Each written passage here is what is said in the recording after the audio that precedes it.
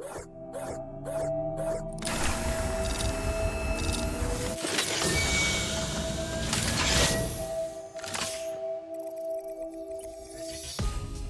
I'm your host, Thomas, data scientist, data engineer, and you're listening Let's Talk AI.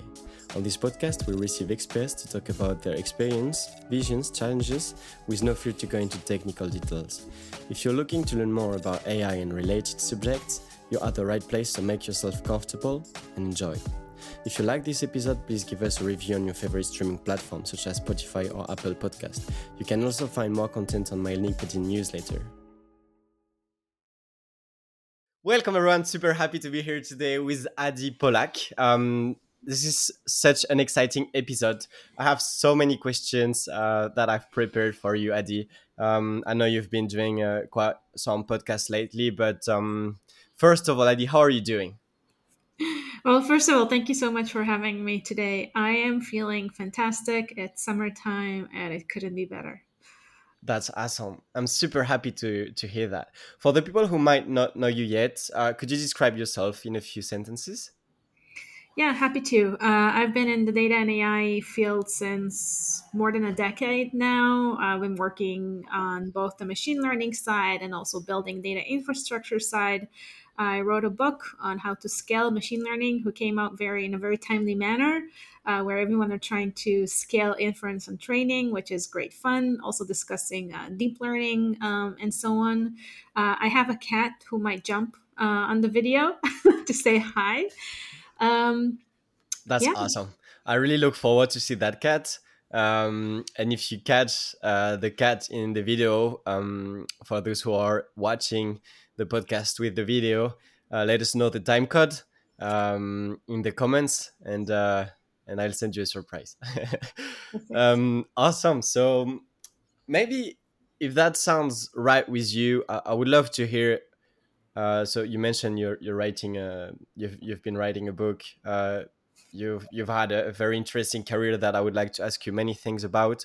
But first of all, today we're 14th of June 2023. I would like to know what what is your goal? What are you trying to achieve? Wow, that's a really, really good question. What is my goal? So, somewhere midway into my career, I realized that education and everything around tech should be more accessible to people. So, my goal is to enable as many people as possible to get into the field of data and AI or data and machine learning by removing the boundaries and making it super simple for people to grasp sometimes hard technical concepts. Hmm. Awesome. So your goal is very related to education and giving access to education. Yes, and enabling people. Sometimes, we can read a bunch of papers and that could be super hard, and you need to do a thesis and have a PhD in order to understand a paper sometimes. So, really simplifying it, making Hmm. sure everyone can understand. Um, that's the That's goal. awesome. That's so cool. Um, I would love to ask you as my second question. Can you do a little bit of a retrospective of your career and like key points that have led you to today? Yeah, happy to. I started going all in with a thesis in machine learning and working for in a lab in the laboratory with a bunch of masters and PhD students. All of us were doing our thesis and doing a bunch of research. And I was lucky to have my professor working with the field, so working with the industry. And so I got exposed to a lot of different projects. And it really taught me about how to go beyond just writing the paper and finishing the research, making it very, very practical. Like, how do we actually take it and then implement it for the company? So I did a bunch of projects for the Israeli Defense Force, for Fortune 500 companies, and so on. And I really got a good insight into, who is the persona that I'm building that model or algorithm for, how are they going to use it, and also what is going to be the business impact. Um, and this is something that I've seen a lot of researchers sometimes miss, It's like, it's great. We got a research out, we got a paper out, we got accepted into, huge conference, and we have a poster, which is fantastic. And then the question is, how do we make it practical now that we are out? If we decide not to continue in academy, like, now what are we doing? How do we make sure these things that we're building actually delivers ROI for the business? So that was very early on. And then I got exposed to the world of big data. Back in those days, we still named it big data and data warehousing, data modeling, all this world, which I realized that, hey, we have, when working with Fortune 500 company and really drilling into their data, it's a different challenge altogether. Like, the first thing is, I need access to the data. The second thing is, oh wow, so many problems, so many missing values. The structure is not right. There's a lot of work that is more kind of a software engineer or a data engineer, what we call today, that needs to be done before we can even, start doing anything that is a more of a research oriented. Um, Mm. and that was really a turning point for me, because I realized that, I can do all the great algorithms, ideations, research, insights in the world, but then, if I don't have access to high quality data, it's it's a problem because I'm blocked. Yeah. Um, So that kind of led me into the world of, how do we build data infrastructure, big data infrastructures that can actually delivers great quality of data, and also enable the data scientist or the machine learning researcher, to have that data available for them for research. Yeah. And it was a different conversation altogether, because suddenly I've been on the other side of the table, Mm. right? I've been a software engineer, building the infrastructure, understanding the language of the data scientist, and building tools and building services for them, kind of to bridge the gap and making sure we're still building something that is tangible and delivers ROI for the company, because I've been working in a company at that time. And it wasn't easy, because there's a huge skill gap, for a good reason, between software engineers and data scientists. Um, Data scientists have this fantastic, phenomenal understanding of, the domain and the algorithms and statistics, but they completely miss on software engineering skills. It's not because they can't; it's just because, this is not something that anyone ever asked them to Hmm. take on. It's like, oh, now I need to learn how to better model my data so I can get faster access to it when my machine learning is doing its iteration during training. Now it works faster. So that was a really interesting conversation to have. And also, how do we do feature engineering in a better way? How to work with the systems? How to leverage staging environment? Also, how to leverage what exists in the organization as well? Because, as a data team, so it goes beyond just, data scientists versus data engineers. Actually, a data Yeah. team, everyone needs to collaborate and work together.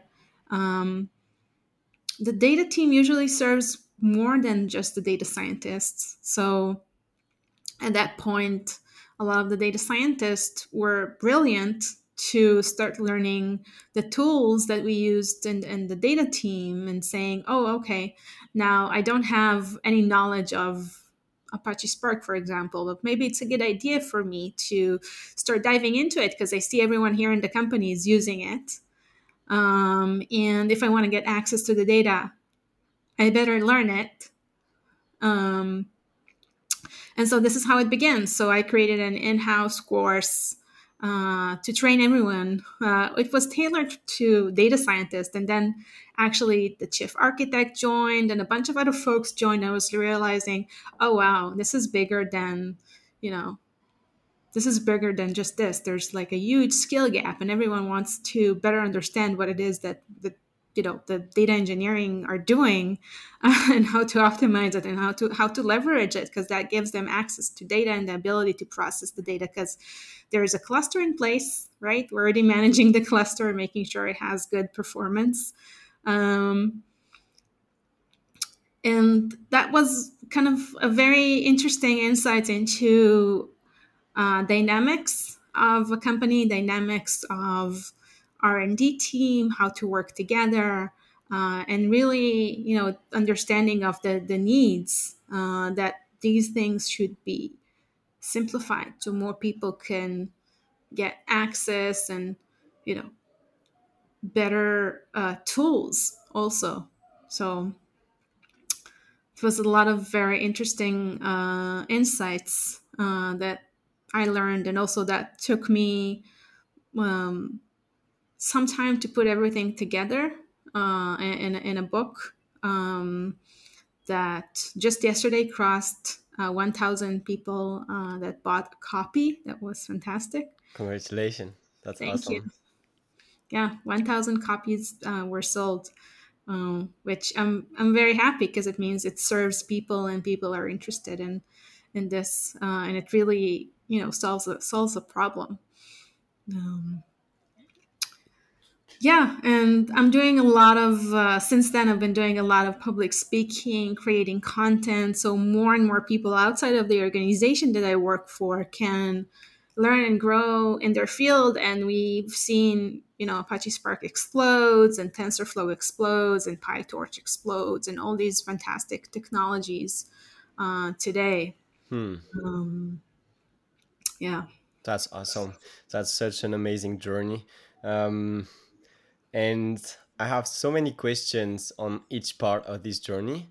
Um, but you said something about that, about software engineers and data scientists. If I'm not wrong, you started as a machine learning researcher, and then you went for a software engineer job, right? Mhm. Yep. And then you grew up. You work a few years at Microsoft. Is that correct? Yes. And so my question is two in one question. Everyone knows I love to do two questions in one, but you mentioned about the difference between software engineer and data scientists.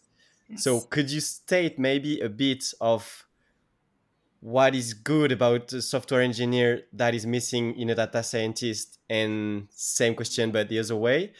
And further than that, how did your experience at Microsoft change your vision or impacted your career? Yeah.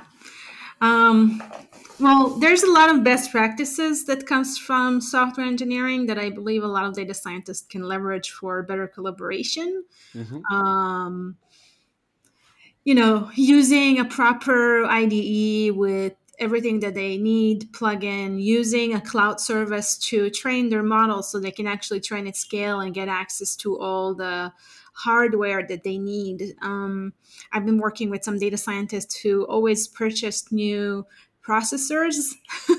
And today, actually, there's a cloud. So you click a button and boom, you have this new NVIDIA GPU Yeah, processor to take advantage of. Of course, you need to limit the bill, because it is exactly. there's a price, but it's much faster than going and try to shop for a new GPU and then installing it and going through that process.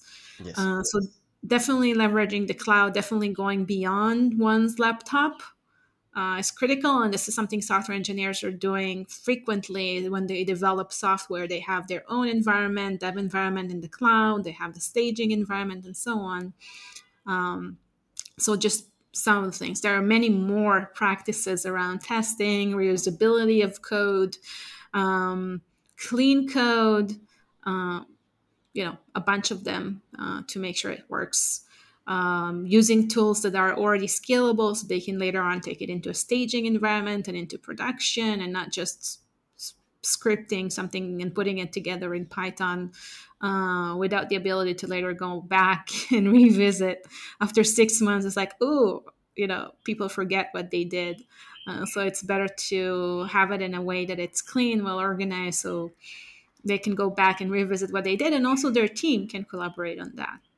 On the other side, from data scientist to software engineering, there's a lot of things to learn around statistics and around um, domain understanding, having a good understanding of the domain. So for my thesis and a lot of the research I did, I worked in the cybersecurity domain, which is a very specific domain. I worked with network traffic and system calls. And after that, I went to do software engineering again for a company that build, infrastructure and tools for security purposes for their networks. So I worked really well in terms of understanding the actual use case and what is the data that we're dealing with. So data scientists usually understands the domain better. They understand the problem space better because this is what they do. They need to do the research and develop something that would solve this problem or automate a process. And software engineers don't always have the time to do that. And sometimes, depending on the use case, this is like a big caveat here. It's like really depends on the use case. If they will know the domain that they are interacting in, they can sometimes develop a more efficient software, more efficient code, because they would know the edge cases better, and so on. So, for example, if you work with networks, IPv4, IPv6, how do you filter? What do you do? Um, and understanding how IPv4 and IPv6 behaves can really help software engineers. And again, it's not something that is not accessible to learn. It's just a matter of saying, okay, I'll dive into it so I can better understand instead of, asking for full definition of what this software needs to do, including the patterns matching and so on. Mm. Um, yeah, or detecting, credit cards over the network and things like that. That sometimes when you create a software that defends a network, you need to do. Um, yeah, these are some of the things. And then you had another question, which I forgot. Yeah, sure. No, thanks first of all for this question. And my other question was related to your experience at Microsoft and how it impacted your career. Yeah. So Microsoft is a huge organization, and different people find themselves in different places. For me, I worked very closely with the product teams, and that really impact my career because I got insights into how product teams develop strategy, how the business looks like. How do you develop more impact? How do you build a work plan that is tangible but still make it very agile? Um, so, you know, under commit, over deliver. This is usually what big corporates go for. It's not necessarily true for small startups, early stage startup, but big tech are usually going, or big startups also are usually going with that approach. Um, so, how to build a road plan for 5 years, how to develop a strategy, how to develop a mission, a vision, values for the team, knowing that the values could change according to what is needed to achieve. Also, was a big thing that I learned, and I worked with some of the best, and developed those things also. Um, so it gave me uh, a better view of the whole system. And Microsoft has a very interesting approach. It's like, not one team is developing everything. It's like one team works on one product. And then there's hundreds products that, the company is building. Like there's a huge portfolio of products. Some of them are internal products that serves internal R&D and internal stakeholders. Some of them are external that serves the population and the Microsoft customers. So it was really interesting to see that diversity in that portfolio. Mm-hmm. Everyone today, and Microsoft CEO also speaks about it in very, you know, he shares it a lot how diverse Microsoft investments are, and I believe, especially during this type of market, making sure you're diversifying your investments as a company is key. And I also got some fantastic insights from, executive and how they build their portfolio, how they're managing their budget. It was super interesting to learn. Yeah, and managing a team, it was the first time I took on a team. And Microsoft is known to have one of the best training for managers in the world. Um, it's 6 months, but then it goes like it continues. So it's very, very interesting. It's very intense. So I learned a lot about managing a team, building a system, how to build trust, how to make sure everyone's collaborating and delivering impact, how to make the tough conversations, how to give feedback. Um, you know Everything that comes with management responsibility, how to manage up, and so on. So it was very good experience. Highly, if people have the opportunity to join one of the big tech because they want to learn how things are getting done at a massive scale and want to get hands-on training and um, work with some of the big, some of the smartest people on planet Earth. I highly recommend it because it really is different than anything else I've seen. That sounds wonderful. Thanks for sharing this journey, and I like the fact that you really highlighted um, all the learning that you got from working at Microsoft, and it really enhance what people should be looking for to learn at the beginning. Well, the beginning and in their career, I feel, because each of those points we always tend to talk about like technical aspects of things, but you mentioned so many valuable points like planning management and so many other things that you mentioned that I felt were very valuable. So thanks a lot for sharing. Now I'll just dive right into another subject, which is your book. We can see your book just behind you if you're watching this podcast with the video, with the little Groot. Love Groot, by the way. I mean, who doesn't, right? So Mm-hmm. your book is called Machine Learning with Apache Spark. What I would like to ask you first about the book is, what can people um, look for in the book? Because you mentioned about your journey and what you learn, and we know that the name of the book is like, okay, it's Spark, but it might also have a big part of what you've learned, your journey, and so what can people expect from this book, and how could it help them achieve better systems at scales and more things? Yeah, so it goes way beyond Spark. Up until probably the midsection of the book, I talk about Spark, explaining how things work, what type of deep learning can you do with Spark, and also what's the limitations. Because being very frank, there are some limitations, and we should be aware of that when we're choosing and working with the technology. Um, and also discussing how to manage kind of end-to-end machine learning workflow, which is critical because if we don't think about the end-to-end, we will never reach the stage of actually having our model in production running and serving our customers. So having that in mind, building a plan, working towards that is also very critical.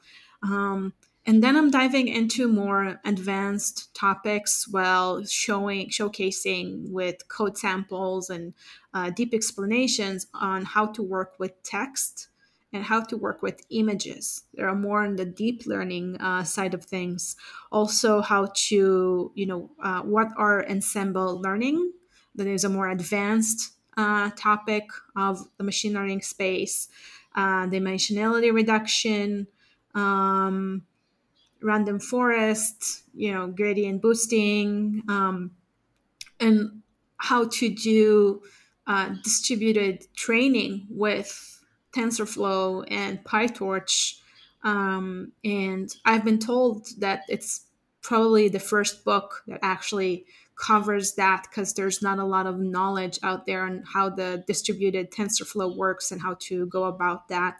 Either if you're doing data parallel or you're doing algorithm parallel, if you need to have billions of parameters or what's not. It dives into those to make sure the readers can apply those techniques as well as they grow and develop in their career. Um, and it was also kind of a journey I went to, and also I worked with some customers that went are still going through that journey. And actually, just last week, I had a conversation with a CEO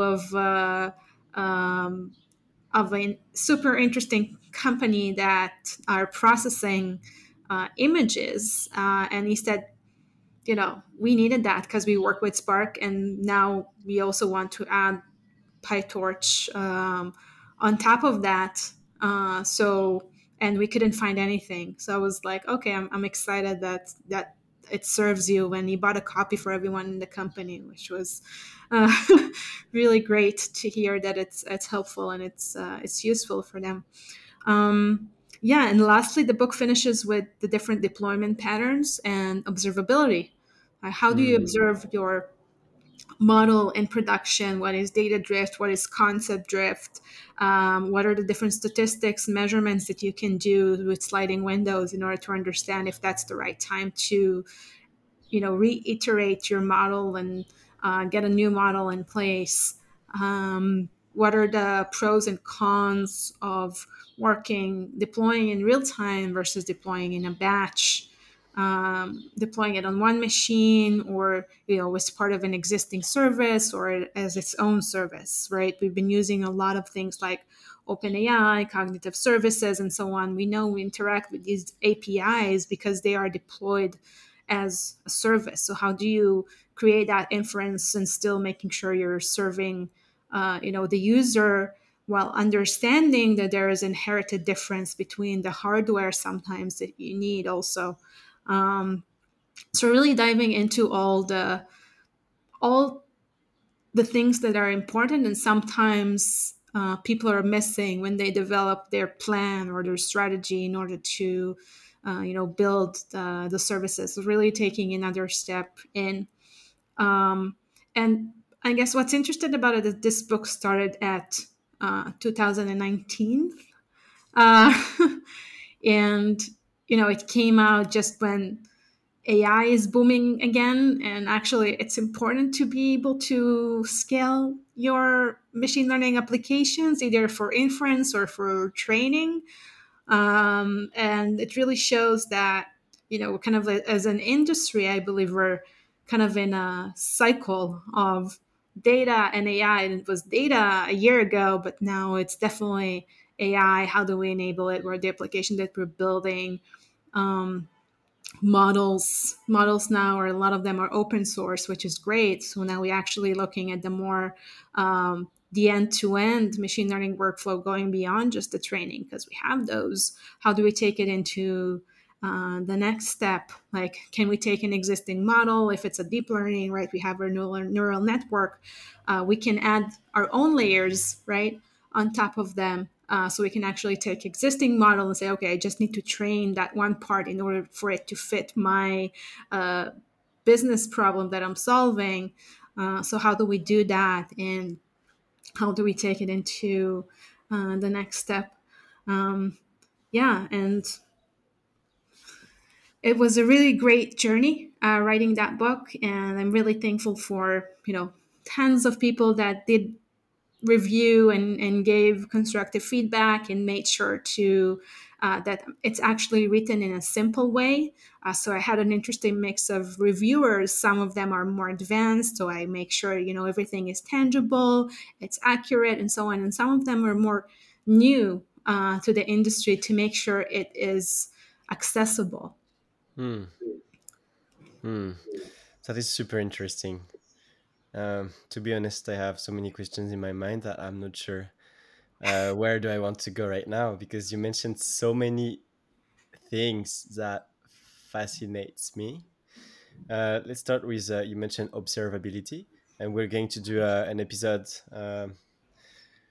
beginning of July with Andy Petrella. I think that you've talked with him for the review also of this book, but also he's going to release his book about observability. So we'll discuss that with him further. So I won't ask you about observability, except if you want to mention something.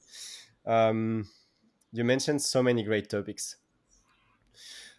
So I feel like what I would like to ask you about is how do you get the knowledge and expertise to talk about all of this and capture the big picture while being specific in each of you mentioned you focus on deep learning such as dealing with images, texts. How do you get to a point where you have enough of vision on the field and the industry to be able to write all this expertise? And let me push this question forward. Like, how do you approach, because you've been you've been working in research, but you've also been working with products you mentioned earlier. So how do you combine the practice and experience with the theory, and like how do you approach learning new things? Yeah, so combining practice and theory and approaching learning new things. Um, if there's something that been guiding me since the beginning of my career is openness and learning.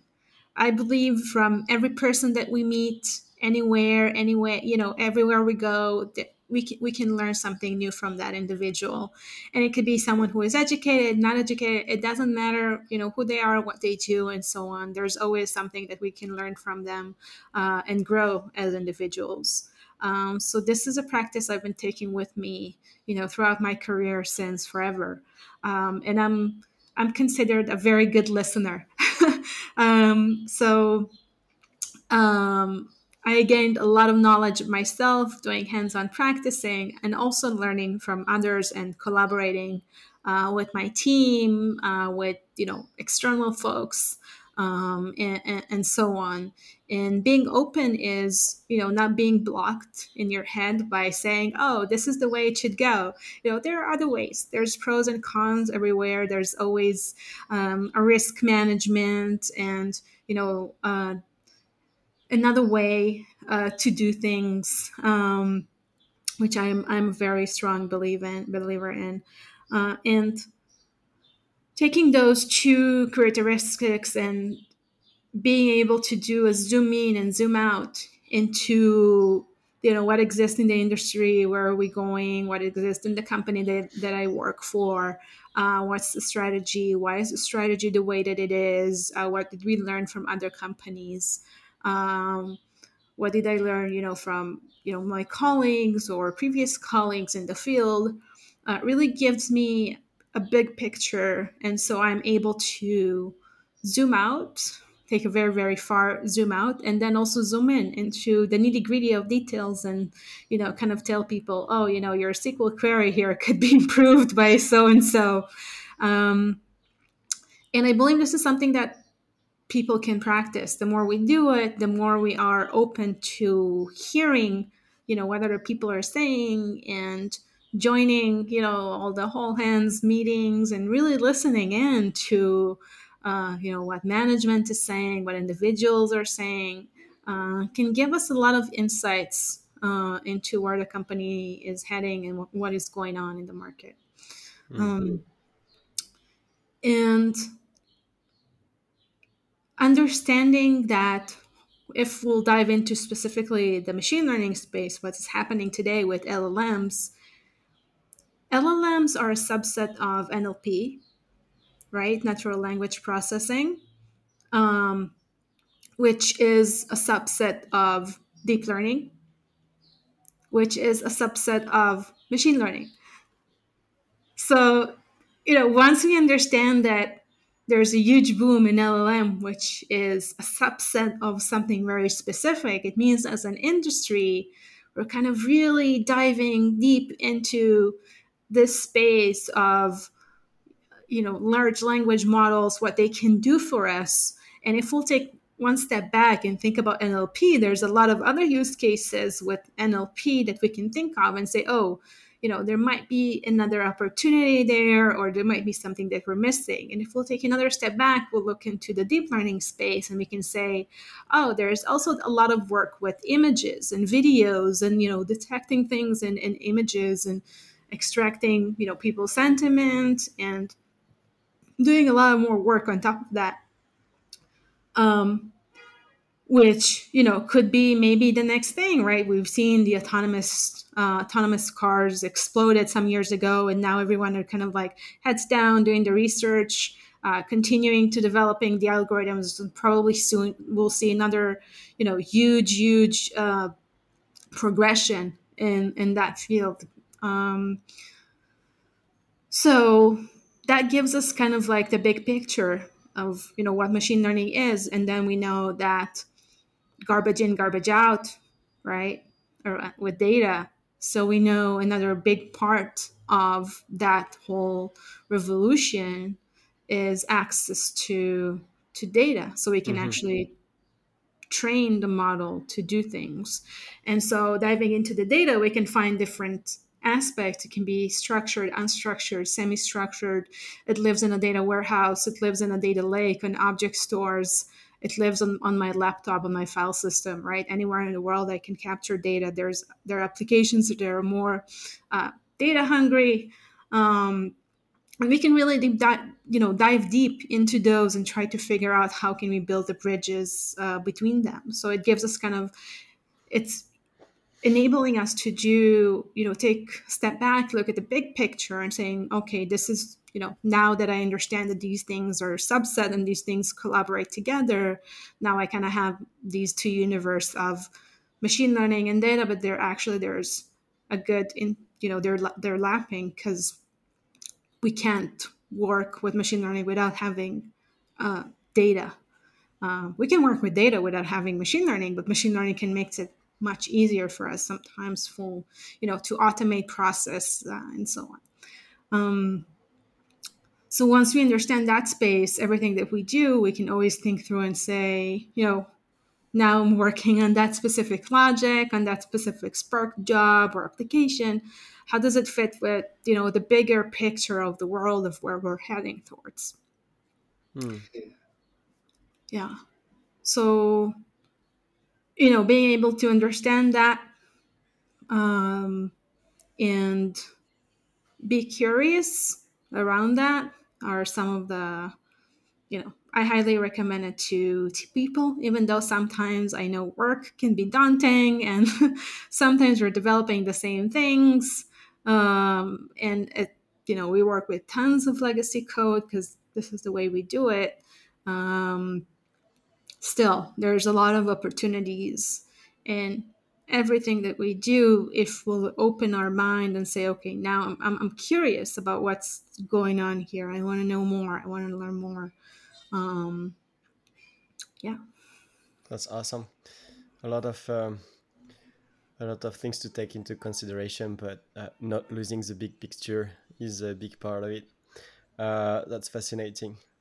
Um, the complexity about asking questions on these kind of topics is that it is so large that we will need to take each specific use cases to like dive into it um,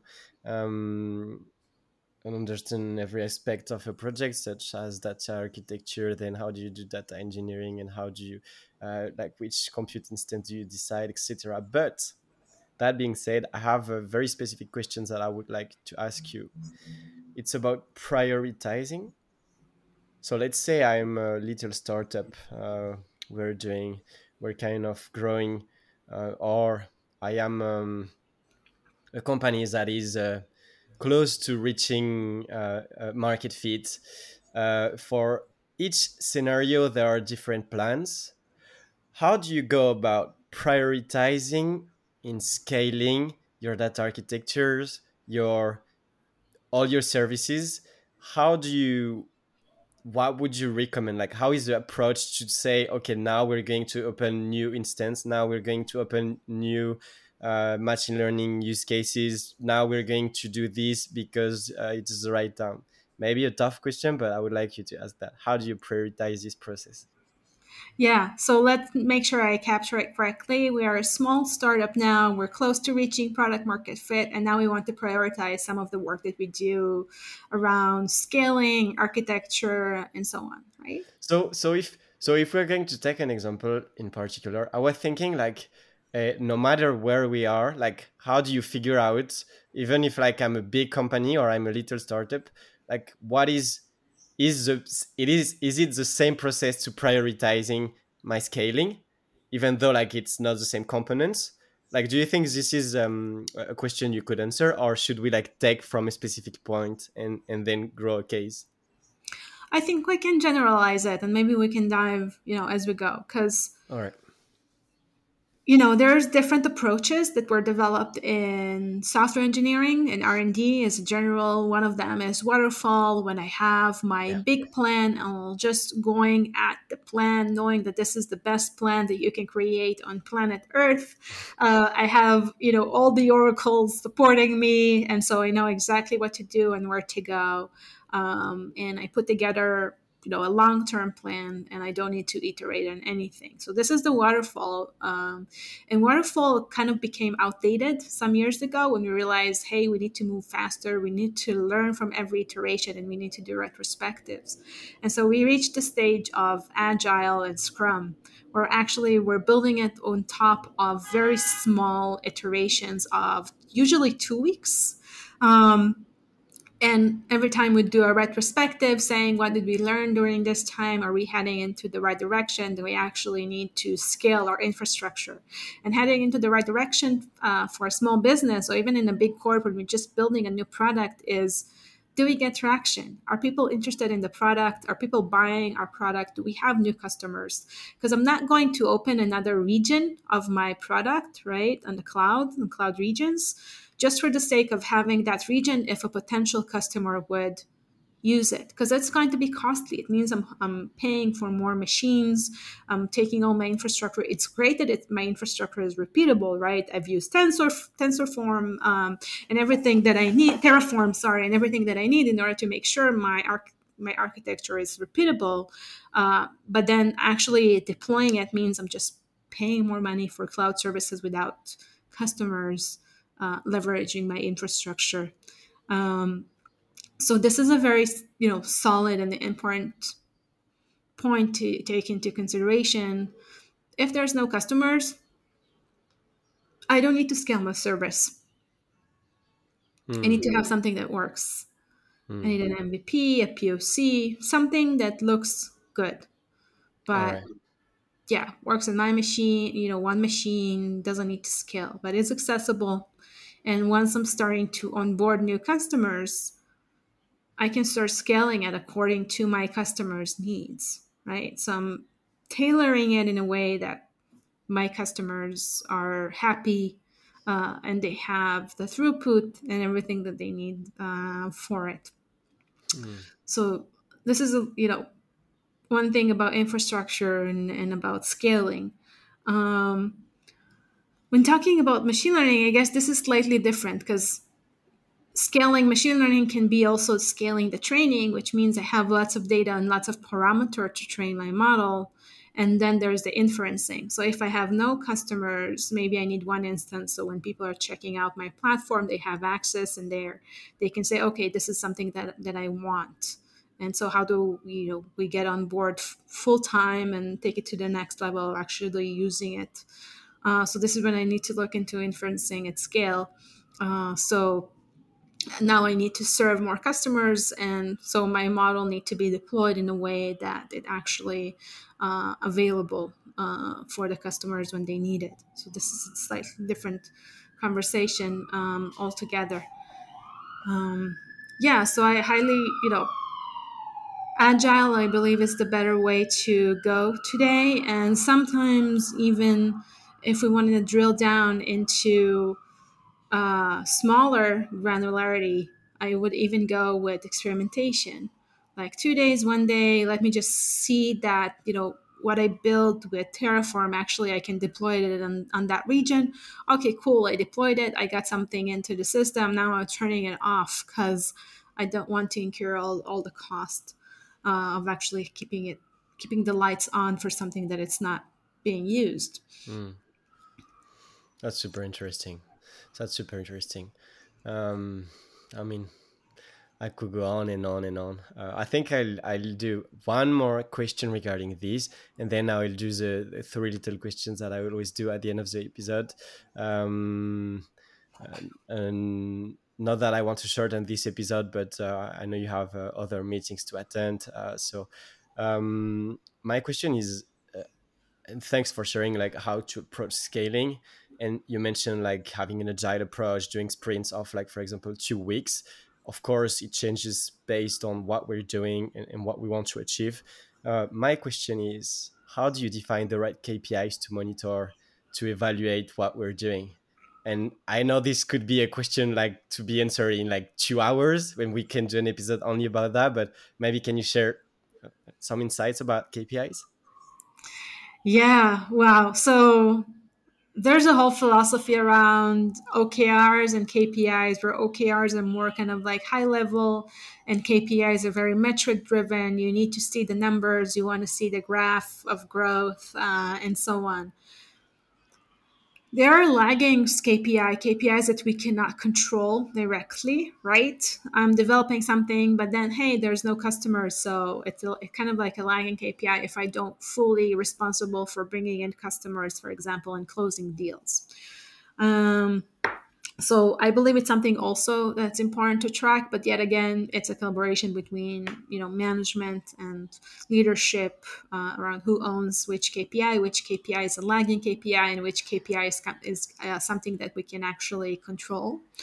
um, and also seeing the connection, the connecting point.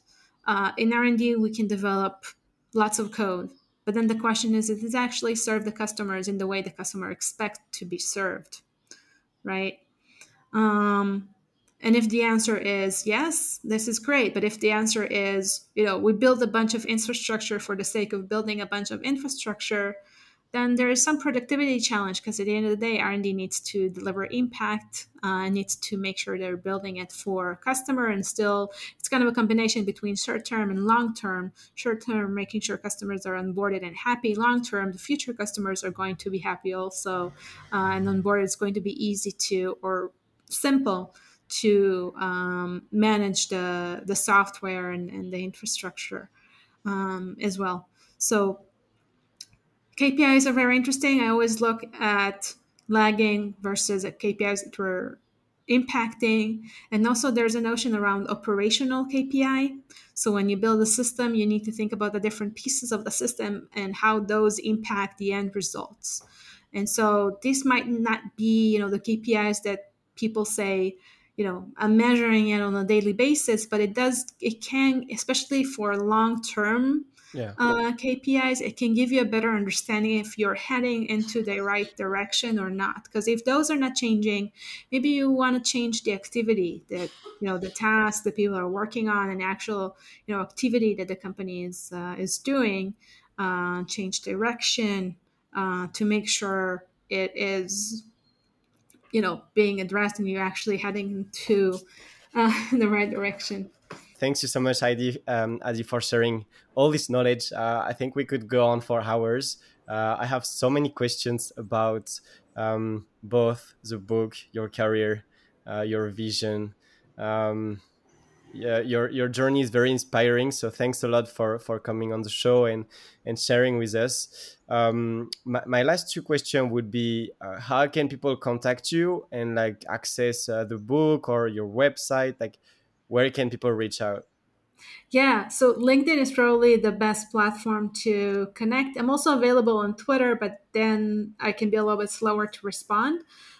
So if you want to connect, happy to connect over LinkedIn. If you have any more questions, things that you want to dive deeper, would love to share what I know. And for the book is available on Amazon. You can get, ebook edition, a copy, and also, if you are in Data and AI Summit, I'll be doing a book signing. So you're most welcome to come say hi, and I'd love to give you a signed copy of the book. Awesome. And last question, Adi, would you have a message for the Let's Talk AI community, for people who are listening. Any kind of message, it can be personal, it can be professional, it can be whatever you decide. Yeah. Think big. That's it. Thanks a lot again for coming on the show, and have a great day. Thank you so much, Thomas. It was great. Congrats, you've made it to the end. I hope you had a great time and that you learned a few things. To learn more about AI, you can subscribe to my newsletter or check the blog. And to support the podcast, you can give us a review on Apple Podcast or Spotify. You can also share it with 2 friends, colleagues, or family members that might be interested. I wish you to have a wonderful day. Bye.